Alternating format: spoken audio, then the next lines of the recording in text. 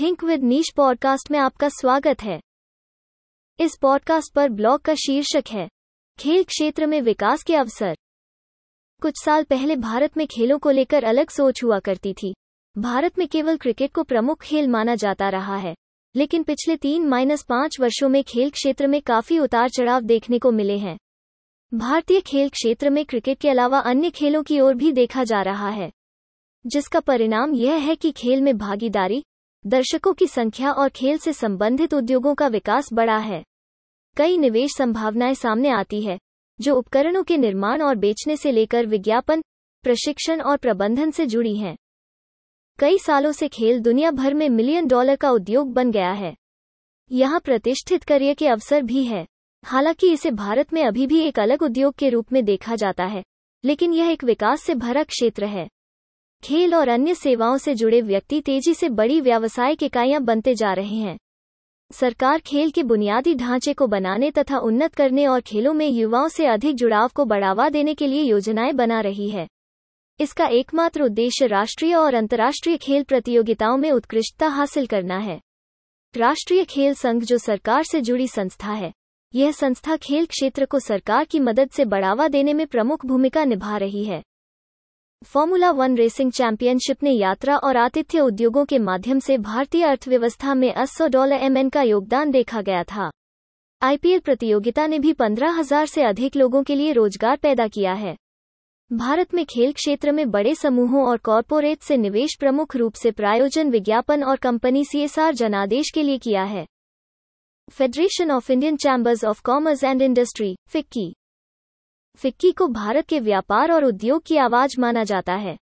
FICCI ने विभिन्न गतिविधियों के माध्यम से खेल क्षेत्र में महत्वपूर्ण योगदान दिया है, जैसे कि 1. सरकार और उद्योग के बीच आम सहमति बनाने और संवाद में सुधार के लिए एक राष्ट्रीय खेल समिति बनाई गई। समिति में इंडिया आईएनसी, एनएसएफ, ओलंपिक सहित खिलाड़ी और अंतर्राष्ट्रीय रिकॉर्ड धारक, मीडियाकर्मी आदि के हितधारक शामिल हैं। 2. फिक्की ने उद्योग के अनुकूल वातावरण बनाने के लिए नीति के अनुसार वकालत शुरू करने में महत्वपूर्ण भूमिका निभाई है। अनुभवी हितधारकों आदि के लिए इनपुट के साथ आवश्यकता आधारित ज्ञान विकास और प्रसार के लिए भी कदम उठाए हैं। यदि आप एक अंतर्राष्ट्रीय या राष्ट्रीय संगठन हैं, जो भारतीय खेल क्षेत्र में व्यवसाय और सेवाएं शुरू करने में रुचि रखते हैं, तो फिक्की प्लेटफॉर्म और सलाहकार सेवाएं प्रदान करता है। खेल और अन्य क्षेत्र। खेल क्षेत्र अन्य क्षेत्रों के साथ साथ बुनियादी ढांचे, पर्यटन, आतिथ्य, प्रायोजन, शिक्षा, मनोरंजन, तकनीकी, विनिर्माण, प्रबंधन, प्रायोजन आदि से जुड़ा हुआ है। हाल ही में मिजोरम ने इस निरंतर विस्तार को एक सही दिशा प्रदान करने के लिए खेल को एक उद्योग के रूप में घोषित किया है। अगर पूरी तरह से खेल क्षेत्र को बढ़ावा मिले तो यह देश के सकल घरेलू उत्पाद में 1-5% योगदान दे सकता है। खेलो इंडिया कार्यक्रम 2018 में भारत में खेल संस्कृति को जमीनी स्तर पर पुनर्जीवित करने, भारत में खेले जाने वाले सभी खेलों के लिए एक प्रणाली स्थापित करने और इसे एक महान खेल राष्ट्र के रूप में स्थापित करने के लिए बनाया गया था। मुख्य उद्देश्य बढ़ी हुई भागीदारी और प्रतियोगिताओं, ग्रामीण क्षेत्रों में खेलों के बारे में जागरूकता बढ़ाने और स्थानीय और राष्ट्रीय स्तर पर बुनियादी ढांचे को मजबूत करने पर था। चुनौतियों। खेल क्षेत्र में भारत में उद्योग की स्थिति और खेल संस्कृति का भी अभाव है। अधिकांश कॉर्पोरेट निवेश गैर लाभकारी सीएसआर तक सीमित हैं। कई लाभ संबंधी अवसरों, क्षेत्रों और गतिविधियों की खोज की जानी अभी बाकी है। खेल रोजगार और राजस्व पैदा करने में महत्वपूर्ण योगदान दे सकते हैं। यह एक फलता फूलता क्षेत्र है, जिससे आने वाले वर्षों में कई व्यावसायिक गतिविधियों को लाभ होगा। भारत में खेलों को लेकर मौजूदा बाजार में विस्तार की जबरदस्त संभावनाएं हैं। खेल के लिए मजबूत जुनून, तकनीकी प्रगति और पिछले कुछ वर्षों में विज्ञापन उद्योग से क्रांति के परिणाम को देखते हुए इस क्षेत्र के विकास की काफी संभावनाएं हैं।